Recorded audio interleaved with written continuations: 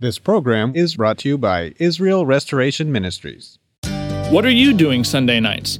Come join Friendship with God radio Bible teacher Tom Cantor of the Friendship with God Fellowship Church every Sunday night at 5:30 p.m. at The Vine at 9336 Abraham Way, Santee, California. Watch and listen live around the world to Tom Cantor Sunday evening on YouTube.com by searching for Friendship with God Fellowship or by going to our homepage at friendshipwithgod.org. That's friendshipwithgod.org. Welcome to Friendship with God with our Bible teacher, Tom Cantor. Today's message and previous messages can be listened to or downloaded for free at friendshipwithgod.org. That's friendshipwithgod.org. You can also obtain free resources from Tom Cantor and view our online bookstore at friendshipwithgod.org or call us at 800-247-3051. That's 800-247-3051. Tom Cantor also has a daily devotional verse that comes out each day by email and on Facebook. To receive this small daily devotional verse that Tom Cantor puts out, you can sign up at friendshipwithgod.org. That's friendshipwithgod.org. Or find Tom Cantor on Facebook by searching for Tom Cantor and Friendship with God. Now, here's our Bible teacher, Tom Cantor. You turn in your Bibles, please, to Matthew chapter 15. Matthew chapter 15, starting in verse 21. Matthew 15, 21. And that's going to be the part here that we're going to be diving into tonight. And let's pray first of all. Father, thank you so much for the deep, deep love of Jesus. It's vast, it's unmeasured. We can't sound the depths of it. And tonight, Lord, as we look again at the deep love of Jesus, to open our hearts, give us attention, Lord. Clear away every distraction from us. Take a dullness out of our spirits that we might be acutely aware of your voice to us tonight in Jesus' name. Amen. Oh, yes. Now, okay, Matthew chapter 15, verse 21. Please follow along as I read this, Matthew 15, 21. Then Jesus went thence and departed into the coasts of Tyre and Sidon. And behold, a woman of Canaan came out of the same coasts and cried unto him, saying, Have mercy on me, O Lord, thou son of David. My daughter is grievously vexed with a devil. But he answered her not a word. And his disciples came and besought him, saying, Send her away, for she crieth after us. But he answered and said, I am not sent, but unto the lost sheep of the house of Israel. Then came she and worshipped him, saying, Lord, help me. But he answered and said, It is not meet to take the children's bread and to cast it to dogs. And she said, Truth, Lord, yet the dogs eat of the crumbs which fall from their master's table. Then Jesus answered and said unto her, O woman, great is thy faith, be it unto thee even as thou wilt. And her daughter was made whole from that very hour. Now, this is going to be a little bit of a change for us. We're going to change this up because our focus so far in our studies in the Bible has been largely dealing with the Jewish people. And now we're gonna look at a very important Gentile believer, a very important Gentile woman here, a Canaanite, because she represents the essence of Gentile believers. So so tonight it's gonna be the night of honor the Gentile believers. That's what it's gonna be. And this description of this woman is very important because it sets a theme for us. When it says in Matthew 15:21, a woman of Canaan came out, that's a double meaning. That's a double meaning there because on the surface, yes, she came out from the location that she was in to encounter the Lord Jesus Christ, but she really was a woman who came out to the Lord Jesus Christ from her Gentile world. And that's what we're going to see. Calling her, as it does here in verse 21, a woman of Canaan that came out, describes for us Gentile believers in the Bible. They come out of the Gentile world to the world of the God of Israel. They come out of their sins to the cleansing of the God of Israel. Their coming out is not easy. They had to fight their way to the Lord Jesus Christ, and that's what we're going to see in this woman. And this woman really illustrates the battle of the soul as she had to fight her way to the Lord Jesus Christ. And for that, she's an illustration for any soul that comes to the Lord Jesus Christ and fights his way there. Only for her, being a Gentile made it all the more intense. Now, the Bible is a Jewish book. I mean, let's face it. Every page is written by Jews. Oh, I know there's some people who say that Luke was not Jewish because he didn't have a Jewish name. And after all, he was from a profession that you never find a Jewish doctor. So what can you say? But Moses is also not a Jewish name, and neither is Thomas a Jewish name. But every page in the Bible is written by the Jewish people because the Bible says so. In Romans 3:1 asks the question, what advantage then hath the Jew, and what profit is there of circumcision? Answer, Romans 3:2, much every way, chiefly because that unto them were committed the oracles of God, which is the Bible. Unto them was committed the Bible. The Bible is really, it's a history of the Jewish people. And the Bible identifies the Jewish people as God's people. Yet in the Bible, there are clear pictures of the place of Gentile believers as a part of God's people. God showed clearly in the Old Testament how Gentiles came into Jehovah Jesus. There are only four women that are listed, named in the lineage of the Messiah, the Lord Jesus Christ, the King of the Jews, and they are Gentiles. Well, those four women that are listed are Gentiles. First, Tamar, she was a Canaanite. She gave birth to Pharez with her father-in-law, Judah. That was a scandal. Then there was Rahab. She was a Canaanite who with Solomon gave birth to Boaz. She was a harlot. That was a scandal. There was Ruth.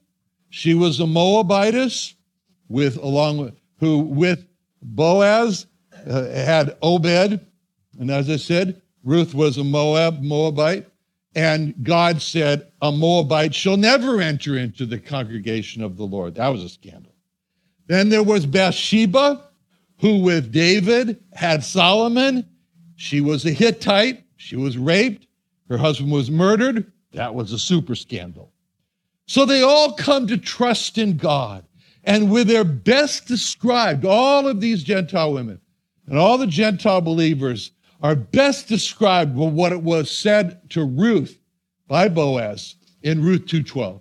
Ruth 2:12 says, a full reward be given thee of the Lord God of Israel, under whose wings thou art come to trust. That's a description of Gentile believers. Gentile believers are like Ruth. They have fought their way to be under the wings of the Lord God of Israel, to trust in him. Now, the Lord Jesus Christ became the light of the world. He became the light of the world, which means that he became the light of the Gentiles. He became the light of Gentiles. It's very interesting in Scripture to see exactly how that happened. How did that happen? That the King of the Jews, that the Messiah, that he should become the light of the Gentiles. Okay, first the Lord Jesus Christ was sent by God the Father to, with one job, bring back the lost sheep of the house of Israel. He spoke about this commission. It was burning on his mind right in the passage that we're looking at right now in verse 24. In Matthew 15:24, he said, I am not sent but unto the lost sheep of the house of Israel. That was his commission. That was his responsibility. That is what God the Father told him to do. And it was a very real responsibility for him. And he came with a very burning desire to please God the Father and do the job he was sent here to do, which is bring the Jewish people back to God. So when we read this verse, this very key verse in John 1:11, in John 1:11, where it says in the beginning, he came unto his own, that's a statement that we should understand that he came to the Jewish people with his whole being to bring them back to God. He planned how he was going to bring them back to God. He spoke carefully, choosing his words carefully with the intent of bringing them back to God. He really wanted to bring the Jewish people back to God. He tried to bring the people back to God, but he did not override their wills. God never does that. And in the end, it had to be their decision to come back to God. He tried, but it was their choice. And in the end, the reality is he faced utter failure. Failure in the second half of that verse in John 1:11, where it says, John 1:11, he came unto his own. That's what he did. And his own received him not. That's what they did. He came perfect. They didn't receive. He came to them as their Messiah, and he came to them as their shepherd, and he came to them as their Savior, and he came to them as their King. He tried so hard to be their Messiah and their shepherd and their Savior and their King, and who would bring them back to God. But they rejected him as their Messiah who was sent by God to bring them back. And they said, we don't believe he's the Messiah. As a matter of fact, we choose to wait for our Messiah to come. They rejected him as their shepherd who would lead them back to God through repentance. And they said, we don't need anybody to lead us back to God. We're already with God. They rejected him as their Savior. And they said, we don't need a Savior. We don't need an intercessor. We go directly to God. They rejected him as their King that would rule over them. And they said, we will not have this man to rule over us. That's what's meant by John 1:11. John 1:11. He came unto his own, and his own received him not. He came to bring them back to God. They rejected him. They did not receive him as their Messiah. They did not receive him as their shepherd and their Savior and their King. So he failed. And he took this failure hard. He took this failure personally. He actually felt this personal failure deep down in his soul because he was a sensitive person. And he spoke about how he took this failure to bring Israel back in a very key passage that must be understood correctly in Isaiah 49. Isaiah 49. Isaiah 49, he was sent and commissioned to bring Israel back. And then the failure came, and he said in verse 4, Isaiah 49:4, Isaiah 49:4, then I said, I have labored in vain. I have spent my strength for naught. He called all his work to bring Israel back to God a labor in vain. He felt like he just worked for the wind. He has nothing to show for it. Finishing up the summer blitz this week. As you know, we'll be going to almost, 600,000 doors and 5 salvations. So I know other people who could say that too. I labored in vain. I wasted my time. He called all his strength, all his effort that he put into trying to bring Israel back to God, I spent my strength for naught. And anyone who's worked trying to bring the Jewish people back to God has experienced those same feelings in Isaiah 49:4, as working so hard and having no results to show, as expending all their strength for nothing. And you can see from the reports of the summer blitzers, God bless them. May God bless them greatly for their great unfailing hope that they express in these reports. When they write things like, I hope this one gets saved before the summer is finished, or I didn't get to lead him to the Lord this time, that's an unfailing hope. But there's discouragement underneath. And of course, who wouldn't be if you're sensitive? Of course, this is going to happen here, as we were reading just in the reports today about somebody throwing a packet out into the puddle of water and so forth, and talking about the angry looks, the stares, and so forth. You want to say to the summer blitzers, welcome to the club. Welcome to the group. That's what the Lord Jesus experienced. And it was discouraging. Of course, it's discouraging. And God the Father saw the discouragement of God the Son, the Lord Jesus Christ, and he spoke to the Lord Jesus Christ about this directly, and he said to him in verse 5 of Isaiah 49:5. Isaiah 49:5, it says, and now saith the Lord that formed me from the womb. So this is still the Lord Jesus speaking. And now saith the Lord that formed me from the womb to be his servant, to bring Jacob again to him. Though Israel be not gathered, yet shall I be glorious in the eyes of the Lord, and my God shall be my strength. So the Lord Jesus said that God the Father formed him within Mary's womb to be his servant, to bring Jacob back, to bring the Jewish people back to God. Very much like John the Baptist, who leaped in the womb. He was filled he was filled with the Holy Ghost from the womb, and it says he was filled with the Holy Ghost, and many of the children of Israel he turned to the Lord their God. And so here the Lord Jesus is speaking about being in the womb and being formed to be a servant to bring Jacob back. He was so focused.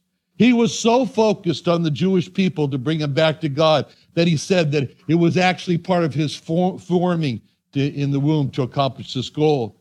That's what made it so hard for him. That made it so hard for him when he failed to bring the Jewish people back to God, because he was formed in the womb to do that work. But then God the Father steps in and said, wait a minute.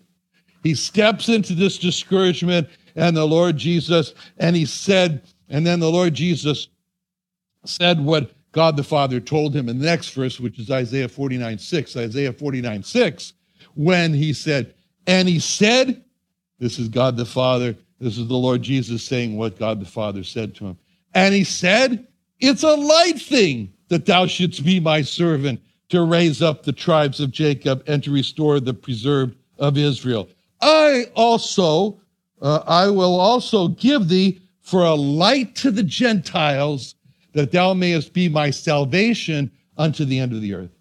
So the Lord Jesus tells us that God the Father said to him in this verse in Isaiah 49:6, that it was just a light thing for him to be a servant, to raise up the tribes of Jacob and to restore the preserved of Israel. God the Father said, bring the Jewish people back to God. It's a light thing. It's nothing.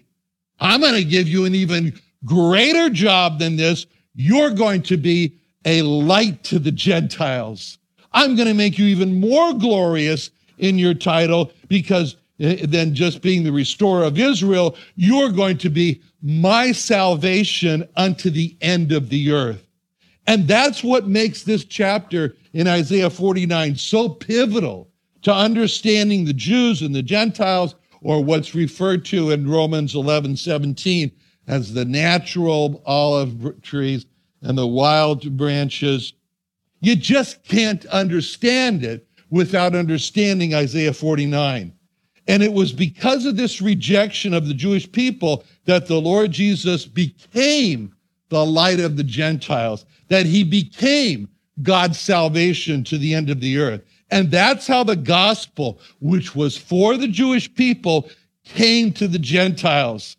So with this clearly in sight, we can understand the great significance of this history of this brave Canaanite woman in Matthew 15 here, who pressed her way through many obstacles, and we're going to see those, into the kingdom of God. This explains to us the meaning behind Romans 11:11. Romans 11:11 say, I say then, have they stumbled that they should fall? God forbid. But rather through their fall, or let's just say it this way, through their rejection, salvation is come unto the Gentiles to provoke them to jealousy. And when the Lord Jesus was given to be the light of the Gentiles and God's salvation to the end of the earth, that was a time of great celebration. Great celebration. God called on the heavens and the earth and the mountains to join him in a great celebration that the Lord Jesus is going to be the Savior to the ends of the earth. He's going to be the light of the Gentiles. And we see this in Isaiah 49:13, where God the Father calls out, sing, O heavens, be joyful, O earth, break forth into singing, O mountains, for the Lord has comforted his people. So when Israel rejected the Lord Jesus as their Messiah, as their shepherd, as their Savior, as their King, God the Father then turned to the Gentiles and included them, the believing ones, into his people.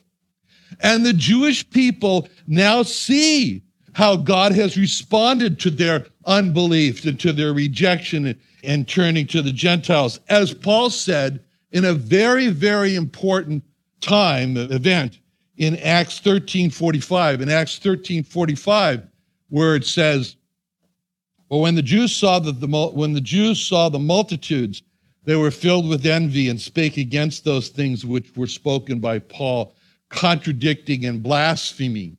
Then Paul and Barnabas waxed bold and said it was necessary that the word of God should first have been spoken to you. But seeing that you put it from you and judge yourselves unworthy of everlasting life, lo, we turn to the Gentiles.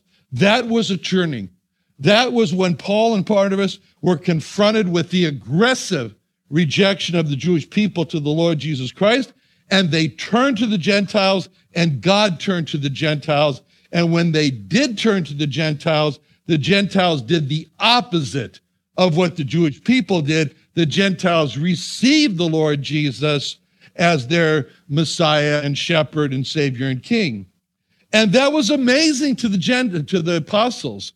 That was amazing to the apostles when they saw that, and they talked about it in Acts 14:27, where it says, and when they were come and had gathered the church together, they rehearsed all that God had done with them and how he had opened the door of faith unto the Gentiles. See, their conclusion was that God had opened the door of faith to the Gentiles.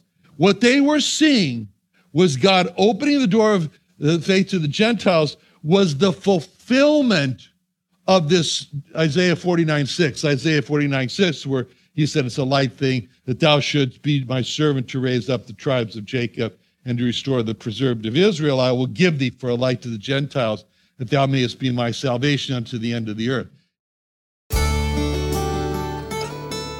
Another wonderful day studying the Bible with our Bible teacher Tom Cantor here on Friendship with God.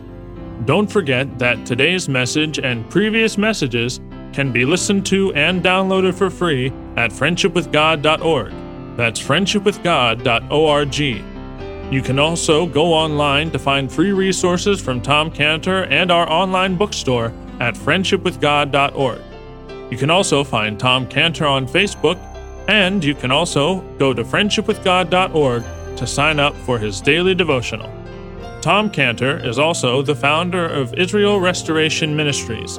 You can visit that website at israelrestoration.org. You can write to Tom Cantor at P.O. Box 711330, Santee, California 92071. That's P.O. Box 711-330, Santee, California, 92071, or email Tom Cantor at tomcantor@friendshipwithgod.org. That's tomcantor@friendshipwithgod.org. For more information about Tom Cantor and Friendship with God and Israel Restoration Ministries, call us at 800-247-3051. That's 800-247-3051. What are you doing Sunday nights? Come join Friendship with God radio Bible teacher Tom Cantor of the Friendship with God Fellowship Church every Sunday night at 5:30 p.m. at The Vine at 9336 Abraham Way, Santee, California. Watch and listen live around the world to Tom Cantor Sunday evening on YouTube.com by searching for Friendship with God Fellowship or by going to our homepage at friendshipwithgod.org. That's friendshipwithgod.org. This program was brought to you by Israel Restoration Ministries.